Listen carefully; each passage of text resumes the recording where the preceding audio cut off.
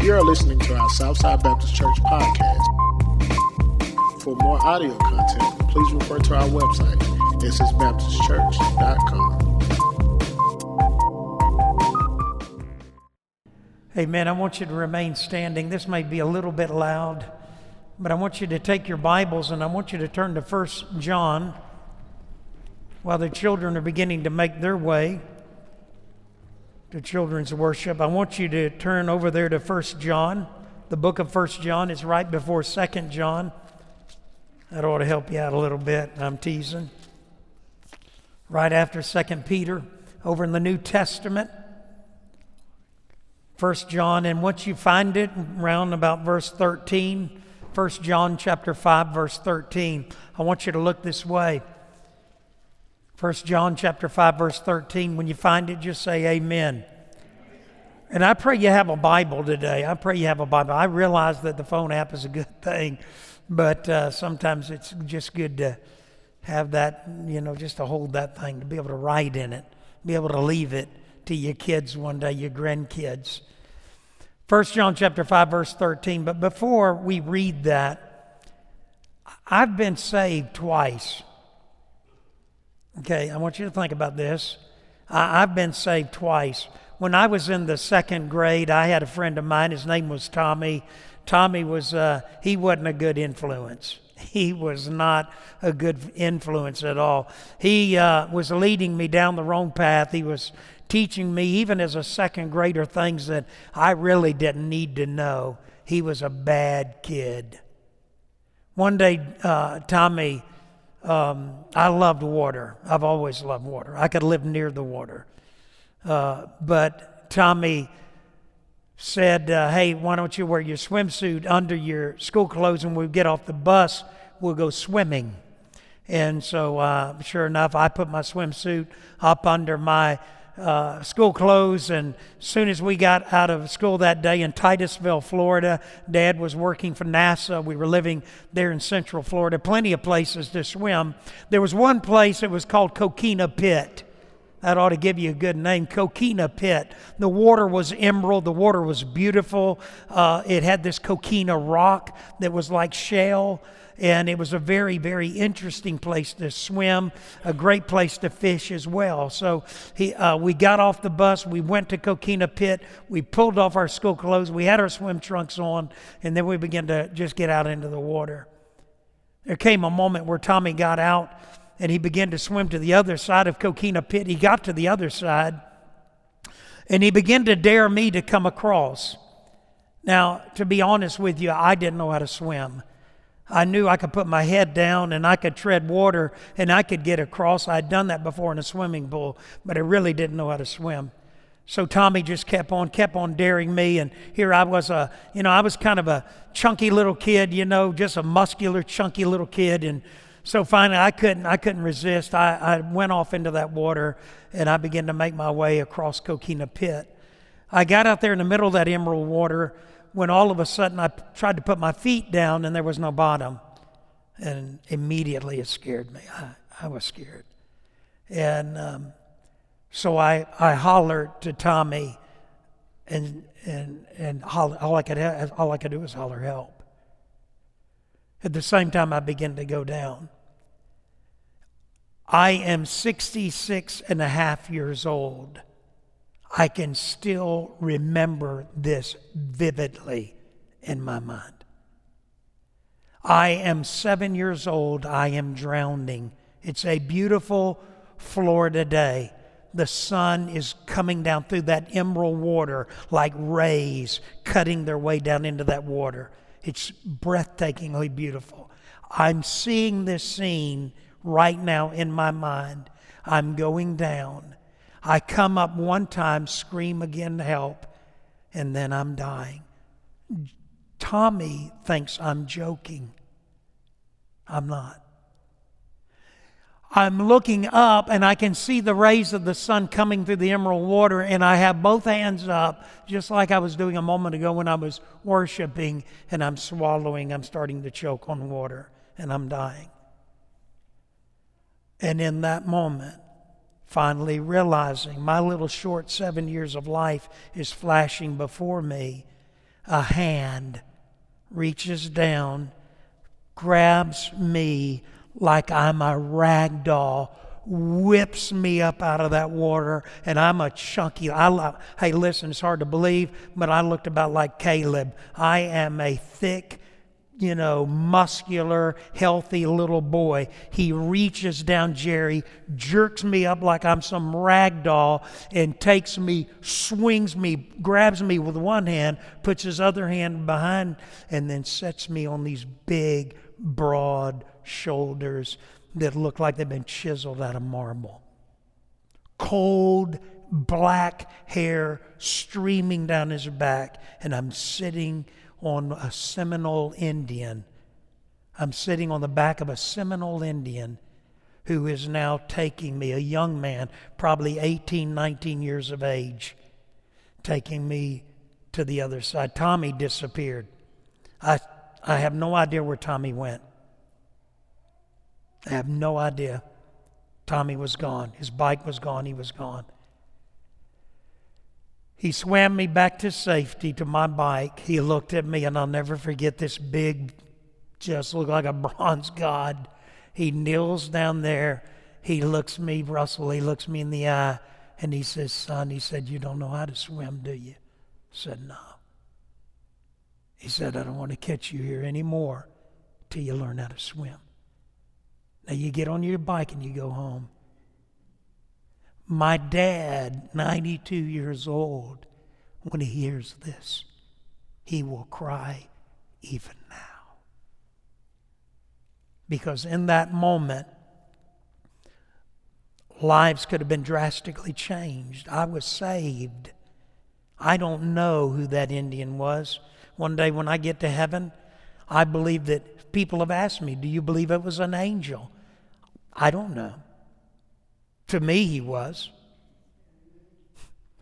But if I had not lived that day, then my daughter Emily, Ledge, Jeffrey, the worship leader, my daughter Amy, my grandchildren, nobody would be here. Life would be very different. I was saved. And there may be a time in your life where physically somebody intervened and saved you. I worked with an ambulance service for years, did CPR. Sometimes we brought people back. Somebody may have saved you physically, but I want to ask you a question. Are you spiritually saved? Are you a Christian? In the African language of Zimbabwe, I would say, Muri mu Christu here. And sometimes the old pastors would look at me and say, they're just going to go, means yes. Hongu means yes. Muri mu Christu here. Are you a Christian? And they said, that's not enough. You've got to press it. Then I would look at them and I would go, Munoziva Pomsoropa Jesu, and I would ask them, do you know that you are a Christian? Do you know that you're saved? Let me ask you something. I want you to listen close. Do you believe that a man or woman can know for certain if they died where they'll spend eternity? Because there's a lot of people, especially a lot of your older people don't believe that. I've had people argue and say, nobody can know that for certain. You can't know that for certain. Well, I want you to look at 1 John 5:13. Because the writer here is John the Beloved. John the Beloved is the closest disciple to Jesus. You remember on the night he was betrayed? Do you remember when Judas was in the room? And do you remember that Jesus began to say that somebody's going to betray me? Do you remember that scene? Everybody look this way because I've done this before. But when they in the New Testament, in that culture, they ate like this. They put their feet, that's why the woman, when she washed the feet of Jesus with her tears and dried it with her hair, do you remember it was a public gathering? She was gathered, Jesus was there with Simon and the Pharisees. This is the way they ate. They ate like this out of sometimes a communal bowl, sitting up on maybe an elbow, their feet stretched out away from where they were eating. There comes a point that the Bible said that Jesus had his head in such a way that he was Well, that John the Beloved had his head near the heartbeat and near the head, the chest of Jesus. Peter, when Jesus said, somebody will betray me in this little intimate circle, Peter said, John, ask him who it is. And Jesus said, it's the one I'm going to give the bread to, the one at the seat of honor. And then Jesus dips the bread and then gives it to Judas. And then he says to Judas, what thou doest, do quickly. That John is the one writing these words. He's ending this letter. Now listen to what he says here. I write these things to you. Now what are these things? Everything. 1 John, the whole book of 1 John. He's now concluding it. He said, I write these things to you who what? Who believe in the name of the Son of God. Who is the Son of God? Who believe in the name of the Son of God. So let's say the name together. Jesus. At the name of Jesus, every knee shall bow and every tongue shall confess on earth, below the earth, everywhere, heaven, hell, everyone will one day confess that He's Lord. I write these things to you who believe in the name of the Son of God, so that you may, let's say it together, what? So that you may, what? So that you may know that you have what? Eternal life. Wow. The Bible tells you for certain that you can know that you have eternal life. Hey, listen, some of you right now, some of you young people, that don't mean anything to you. You're young. You got your whole life ahead of you. Do you know how many of my high school friends I've buried? Do you know that recently my college roommate died? Do you know a guy I played football with? I went to his funeral and conducted his funeral. Do you know how many high school friends died in college? Do you know how many college kids married and as a young parent died of cancer or some other disease? Do you know that a guy I went to shot and killed his girlfriend, hid her body, and he's in prison to this day? Listen, there's no guarantee of life. So this may not mean anything to some of you, but to a guy that has a stent in the Widowmaker, to people that are battling with their health, to people who are getting one up in years, it makes a great deal of difference. Let's pray. Lord, we thank you. We love you. Take these few minutes, dear Lord. Give us wisdom. And we pray this in the name of Jesus. Amen. You can be seated. I'm not going to take a lot of time.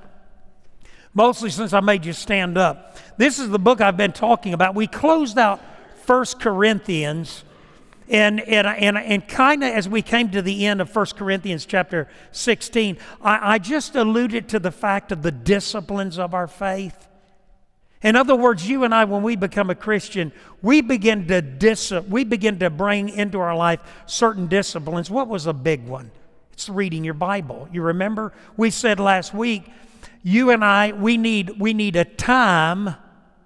We need a time to read our Bible, a set-aside time. I don't know what your time is or when it is, but I pray that you have a time. We need a plan. We're looking at doing the chronological Bible again. Some of you may do the one-year Bible, but you need a plan. And then thirdly, you and I learn to meditate on the Word of God, praying it over our children. Caleb and Molly have their new baby here, Hal. Isn't that, y'all call him Hal, right? H-A-L? Right.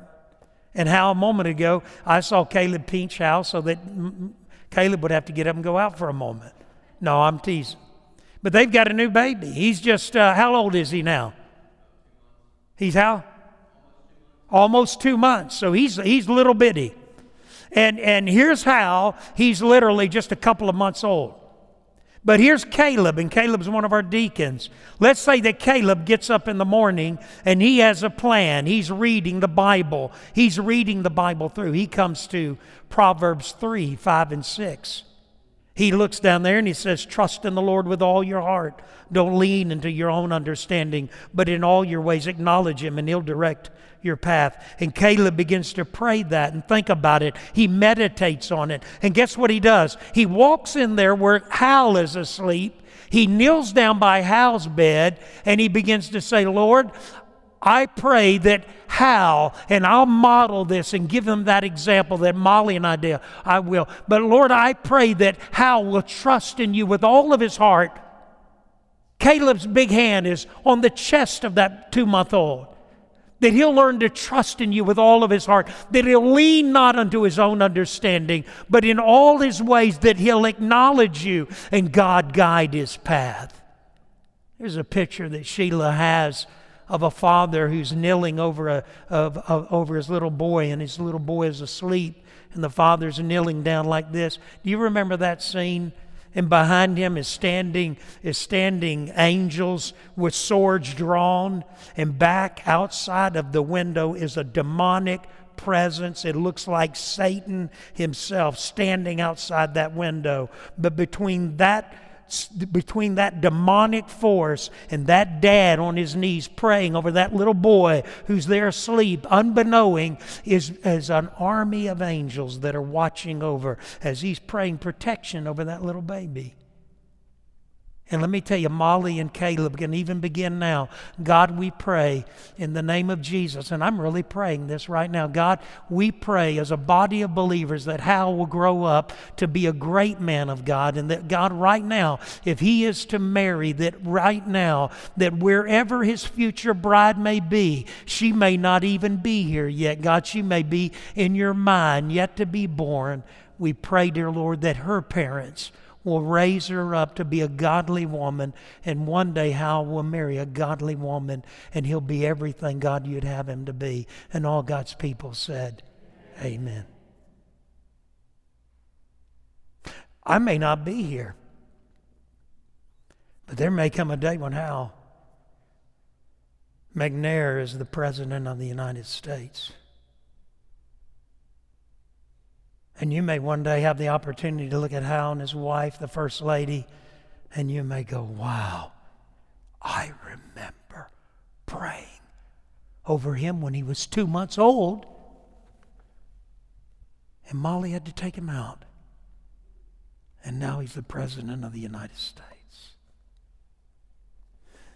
You know, the question comes, spiritual disciplines. What are those spiritual disciplines? If you look down through here, this is a great classic. The foreword I told you is written by J.I. Packer, who wrote the book Knowing God. But these are the disciplines: Bible reading, prayer, worship. Listen to this one. Everybody look this way. Evangelism. What is that? Let me ask you something. You share your faith anymore? Do you tell other people about Jesus Christ? Do you, when you meet somebody, is it natural for you to wonder in your heart, in your spirit? Is it natural for you to just wonder, are they a Christian? Does that kind of creep up into your thinking? Let me ask you something. Does that come up when you meet people? Because that's a strong indicator that you know Christ. Because that's the Spirit, God's Holy Spirit. Evangelism. So let me tell you real quickly how to do it. Okay, you ready? If you're ready, say amen. Amen. How do you share your faith? How do you initiate a conversation? Do you look at somebody and say, listen, before you leave, can I ask you a question? Do you look at a waitress at Cracker Barrel? Do you look at somebody at the gas pump? Do you look at the cashier at Walmart? Do you look at somebody that's coming across your path who may never come across your path again? Do you look at them, and does it ever occur to you to look at them and ask this question? Can I ask you something, young people? You come across a lot of young people. Are you a Christian? What's the answer you're going to get? Almost without exception, right? And a lot of times, you know, you can tell that somebody's just trying to put you off, right? They're just trying to tell you that, and so that you'll leave them alone. But let me tell you the big question. You want to hear the big $64,000 question? It's this. Are you a Christian? And they look at you and go, yeah, oh yeah. Now, you could ask them where they go to church. Most of the time, they won't be able to tell you, or who the pastor is, or whatever. But you press it with these words. Can I ask you a question? do you know for certain if you died that you would go to heaven? Let me ask you that question. Do you know for certain if you died? Now don't nod your head. Just answer in your heart. Do you know for certain that if you died, you'd spend eternity in heaven? Do you know that for certain? Are you sure? Most people, a lot of people will answer and tell you, and they used to do this a lot, I don't think anybody can know for certain. Let me ask you something. Would you get on a plane at Jackson Airport if you walked up to the pilot, the captain, and he's getting ready to walk into the cockpit, and you say, Captain, I just wanted to check, make sure I'm on the right flight. Is this plane going to Atlanta? And he looked at you and goes, well, I hope so. Well, let me ask you something. Would you get on that plane? So, in other words, let me ask you something. You would not dare trust your life and the people that you love to a plane and a pilot who didn't know where he was going. Let me ask you something, parent. Is that what you're asking your children to do? Is your children just watching you wing it? They don't know whether you're saved or not. And listen, you bear no evidence, no spiritual evidence that you're saved at all. Parent, let me ask you something. For some of you, the truth of the matter is a lot of times you get into those crises in life and you absolutely go hysterical. You start losing all faith that you have, rather than sitting down with your children and saying, listen, Mom, Dad, we're scared right now and we're uncertain. But let me tell you, we serve a sovereign God. God's got this, and we're going to trust God through this. Everything's going to be all right. These things have I written that you may know. Somebody looks at you and you go, well, let me ask you this, because they say, I don't know that anybody can know. They ask you, well, you say this, you say, do you know that the Bible says you can know when you die you'll go to heaven? You can know where you'll spend eternity. And they may look at you and say, well, I didn't know that. Would you mind if I show you? Take your Bible and go over to Romans 3:10. And if you've got a phone, go to that in your app. Romans 3:10. Everybody look this way. This is the only verse that you have to remember.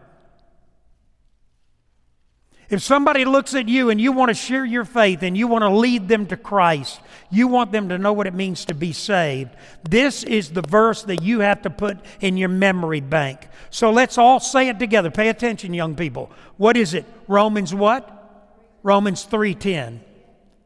Now, let me read that. Let me say that to you. There is none righteous, no, not one. That's where you start. And you know what, you're looking at somebody and you're saying, listen, there's nobody that's good enough for God. Nobody's righteous. Nobody's good enough. None righteous. What does that mean? Listen, everybody listen. I will never and you will never be good enough for God. No matter how many leaves you turn over, no matter how many New Year's resolutions, no matter how much you go to church, how much money you give away, no matter how much you read your Bible, no matter how much you witness to other people, no matter how much you pray, no matter what you do, none of that will make a dime's worth of difference. There's none righteous, no, not one. Now, out beside that, if it's your Bible, and if you don't have a young lady came up to me last Sunday. She said, she smiled, she said, can I take this Bible? And I know the people that donated these Bibles and those chairs, and I thought to myself, it just probably would tickle them pink. She looked like she had a treasure. She said, can I take this Bible? I said, you sure can. Listen, if you don't have a Bible, you take the one right there in front of you. But out beside Romans 3:10, you write 3:23. Can you do that? Just write out there beside that 3:23.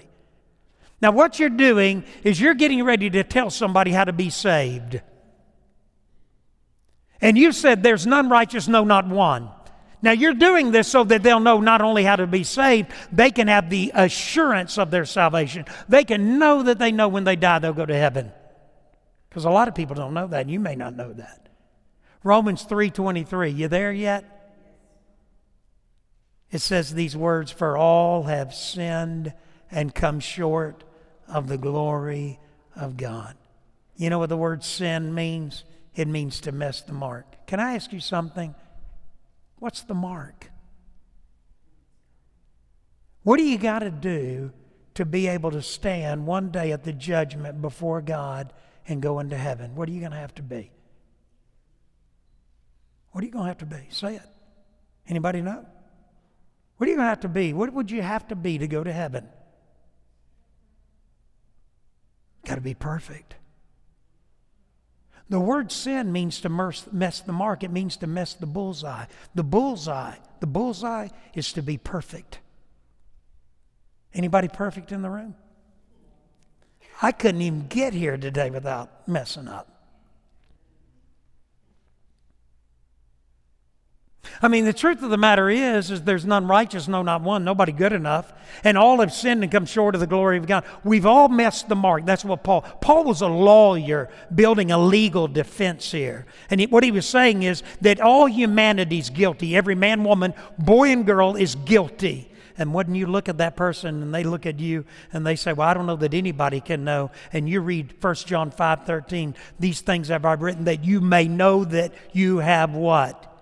Eternal life. That you may know that you have eternal life. Well, how can I know that? Well, Romans 3:10 says there's none righteous, no, not one. Romans 3:23 says for all have sinned and come short of the glory of God. We've all missed the mark. No hope whatsoever. Sinners. All going to hell. Because none of us can do it. Try to be perfect. Anybody try to be perfect for a day? How'd that work out for you? Don't ever tell the devil you're going to try not to sin today. Because down in hell, this is what they're doing.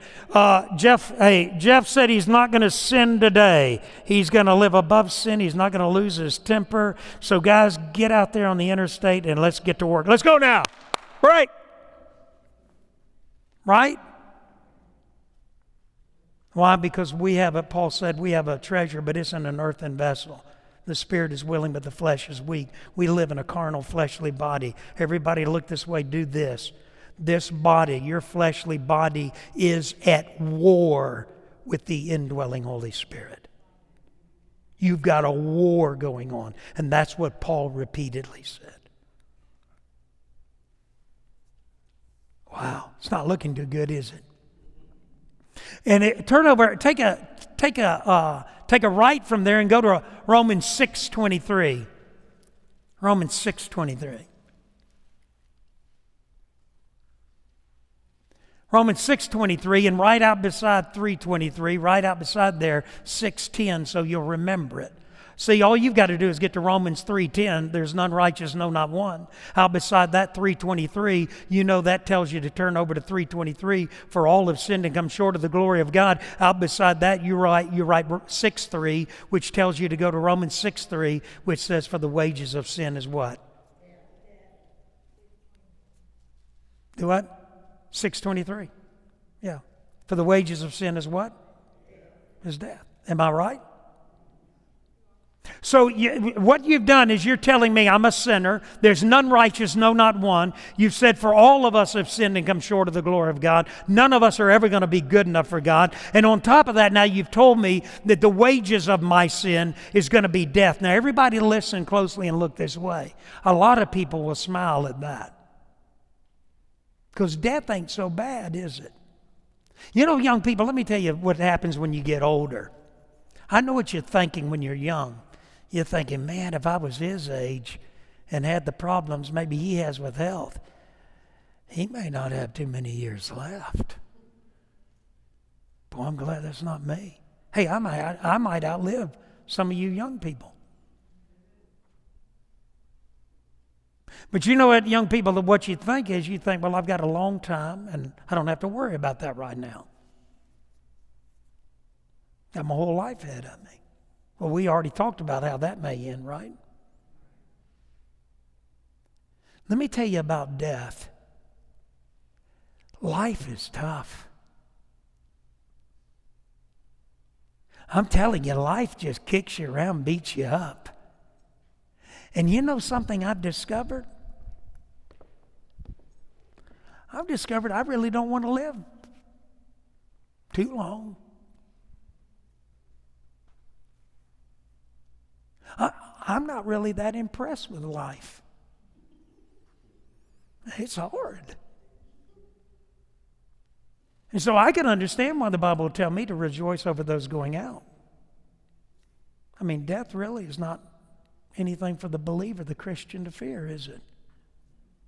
Absent from the body, present with the Lord.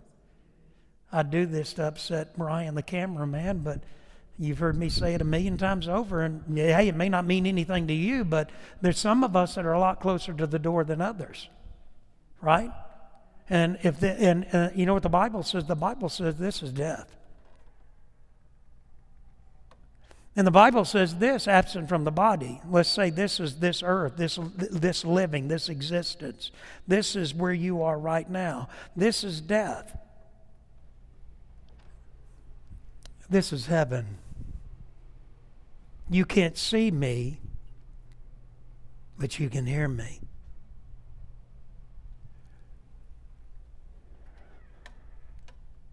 And Jesus made this a revolving door. He's the one person that went out there, hung out on the other side of death for a while, and then came back and said, this doesn't have no power no more. It doesn't have no sting. I don't have to fear it. Just like a bee that's lost its stinger. It doesn't scare me anymore. I'm not intimidated by death. Why? Because absent from the body is to be present with the Lord. My mom, who died of throat cancer, is in the other room. My grandmother, who was like a mama to me, is in the other room. Jesus is in the other room. Elijah's in the other room. There are a lot of people in the other room in there. Who's on the other side for you? You see, when you know that you're saved, when you know for certain that you're saved, when you know for certain that if you died, you'd spend eternity in heaven, that door doesn't scare you anymore. Doesn't bother you. You know what that door is to you now? Hey, listen, that door is a family reunion on the other side. What that amounts to, Marge, that's all the kids and all of y'all down at Destin on the other side. The wages of sin is death. To a lost man or woman, you know what they think? I don't want to die. And you look at them and say, I'm not talking about physical death. I'm not talking about the one that can kill your body. I'm talking about the one that can kill your soul in hell for eternity. If that door represents heaven, then what if this door represented hell?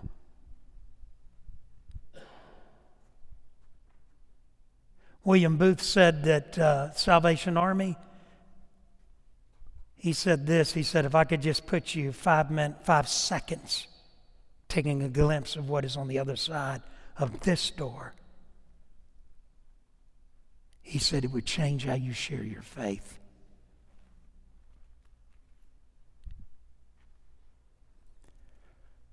From Romans 6:23, right 5:8. A lot of bad news. Let me give you the good news. Romans 5:8 says this, but God demonstrated his love toward us in that while we were yet sinners, Christ died for us. He paid the penalty. Right there. There's the cross. Some of us, when we come to the time of prayer, some of us prefer to go to the foot of the cross. We like going to the cross. We wear the cross around our neck. It's at the top of my driveway. I have a cross at the entrance of a subdivision at the top of my driveway so that people coming in and out of that gated community can see that cross. That cross is whether we hang it around our neck, whether we put it on the steeple of our church, it represents Jesus Christ dying for my sin. That's what it means. That cross. God demonstrated his love toward us in that while we were yet sinners, 2,000 years ago, he died for the sin and the failures, everything you'll ever do wrong. Listen to this. When he becomes your Savior, When you put him in, when you invite him to come into your heart and forgive you of sin, past, present, future. Some people have a hard time with that. They say, what, you mean to tell me that he may forgive me of a sin I'm going to have tomorrow? That I may do tomorrow? That I may intentionally do? That's right. Well, that's in the future. I said, yeah, 2,000 years ago, all your sin was in the future. He died for your sin. He paid your penalty. He loves you on your worst day. There's nothing you can do that'll make him love you anymore. He demonstrated his love toward you in that while you and I were sinners, he died for us. He paid the penalty. Now, let me give you the one final critical key. Right out beside 5:8. Right out beside 5:8, write 10:9. Because from there you would just simply take a person and you carry them to this passage of Scripture. If we will confess with our mouth the Lord Jesus and shall believe in our heart that God raised him from the dead, we shall be saved. Confess, Greek homologeo. We just simply confess. We confess the Lord Jesus. There's a difference there. Everybody listen closely, and then we're going to pray. I'm not talking about Savior. I'm talking about Lord. And there's a big difference. Lord means that he's the master of your life. He's controlling every decision. He's the indwelling Holy Spirit giving you counsel, telling you what to do, what not to do. Now, you may grieve that Holy Spirit. You may quench that Holy Spirit. You may do something that God told you not to do, and you may be filled with conviction and heaviness in your heart, and you may even say, God, I don't want to do that again. That is all an indication of God's Holy Spirit. That's what that is. You know what that's God saying? That's mine.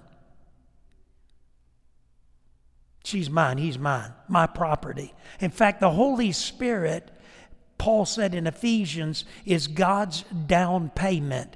She was a widow at 19 going to college who knelt by her bed in her dorm and repented of her sin and gave her life to Christ. In that moment, God took his Holy Spirit and put it into my wife.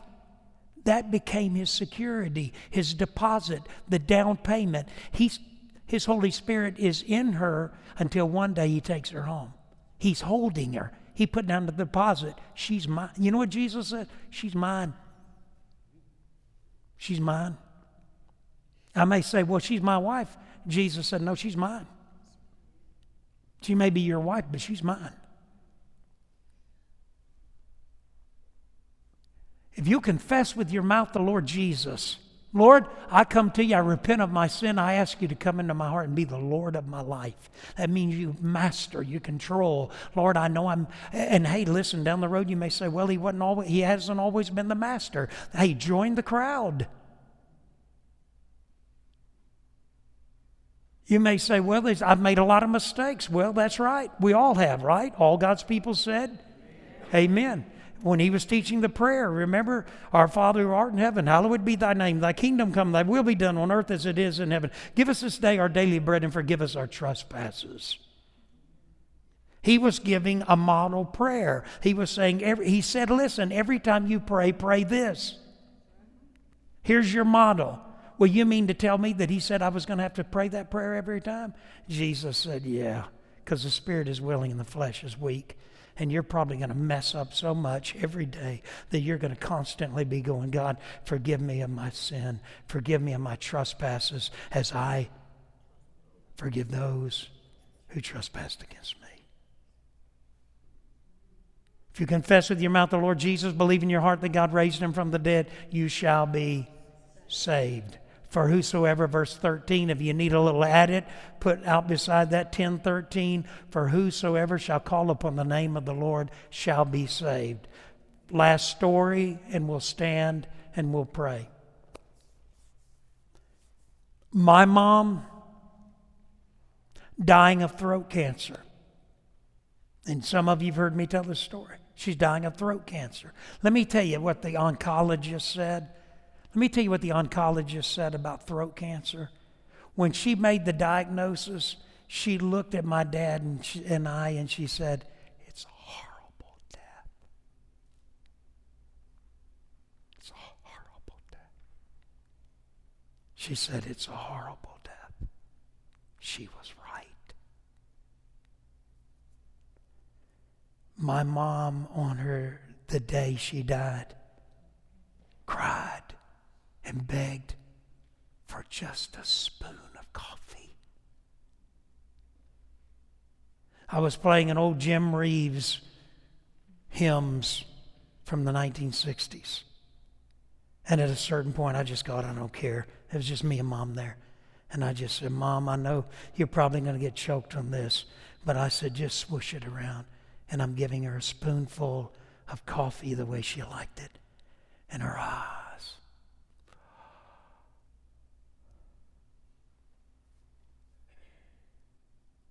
We had to suction her out. I said, "Mom, it won't be long now." And I'll never forget this. A woman that was adamant she was saved. I said, "Mom, do you know for certain?" I didn't say that. In fact, I didn't say that. No, I started off. I said, "Mom," I said, "you know it probably won't be much longer." She couldn't talk. I said, "Mom, you know that you're saved." And I'll never forget it. I said, "Oh, Mom, you know you're saved."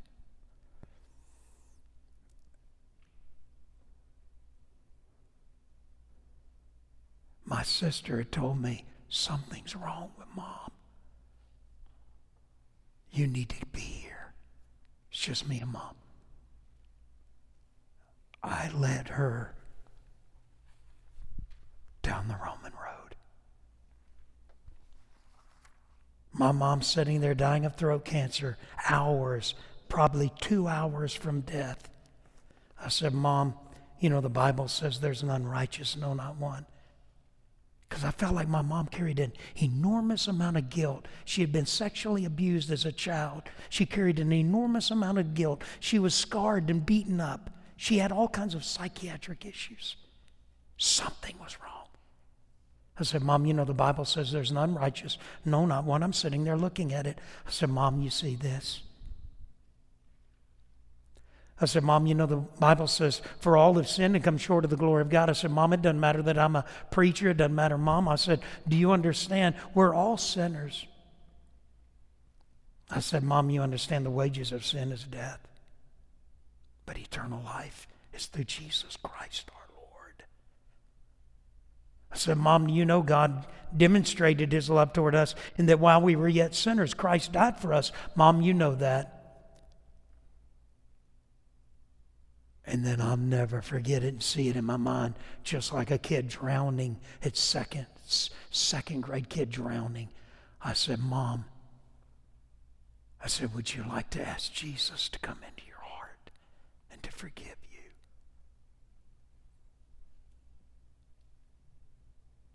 I said, "Mom, pray these words. Dear Lord Jesus." Her lips were moving. "Dear Lord Jesus,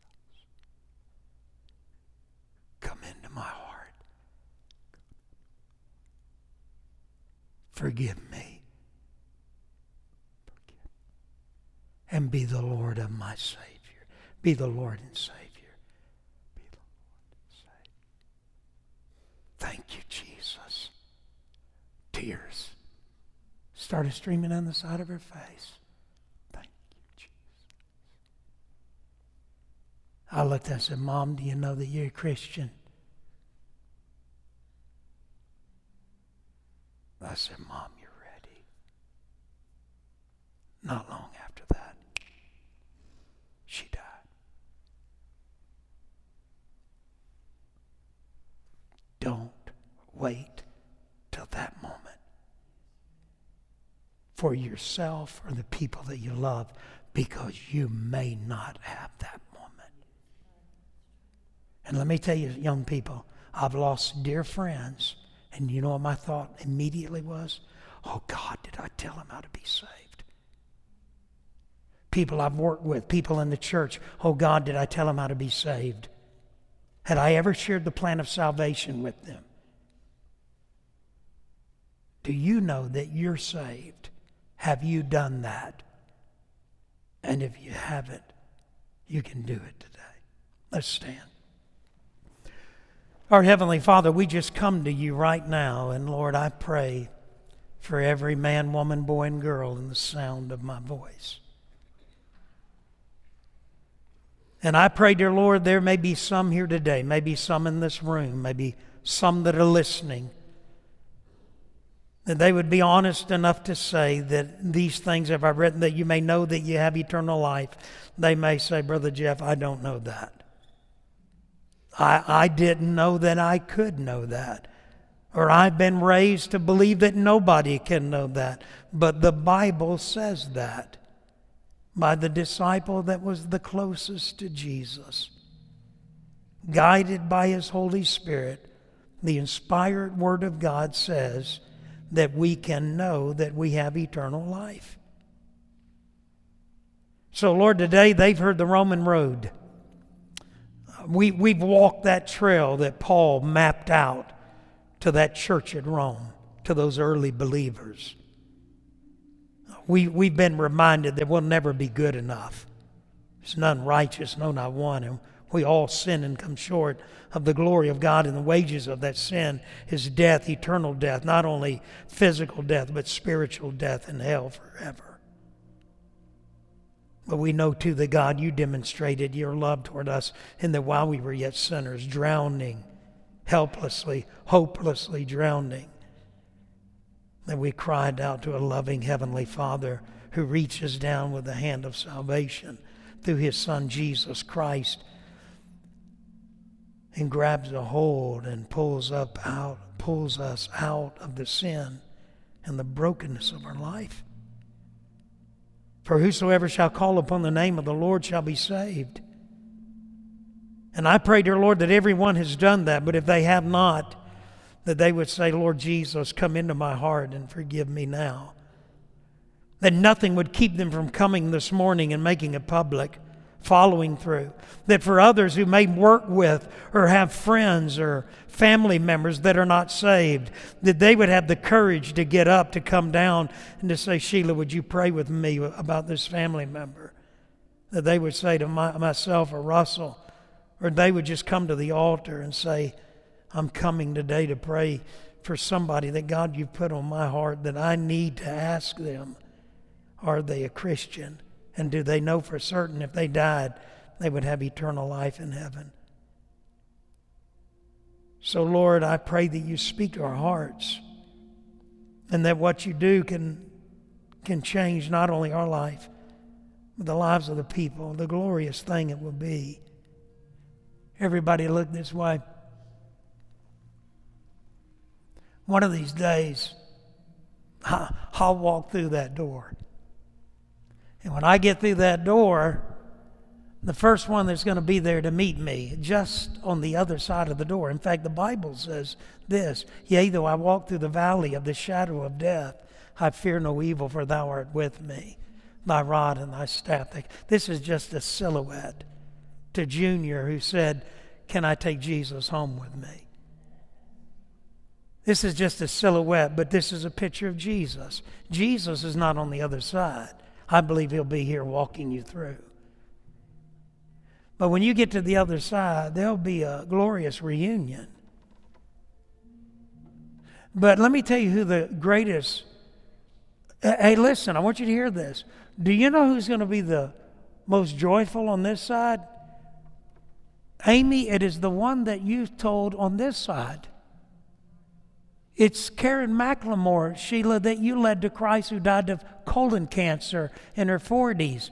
Karen will be on that side. It is the people, young people. It's the student that you led to Christ and you lost contact with them, who's on the other side one day, who comes up to you and says, you told me about Jesus. You walked my street. You came to my door.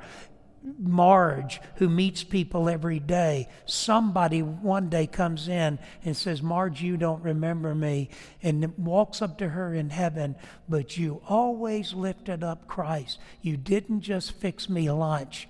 You told me that Jesus Christ loved me. And I gave my life to Christ. And it's not the one person you led to Christ. It's the generations. But you know who will be on the other side? Perfectly healthy, perfectly normal, will be my mom. And she'll say, thank you.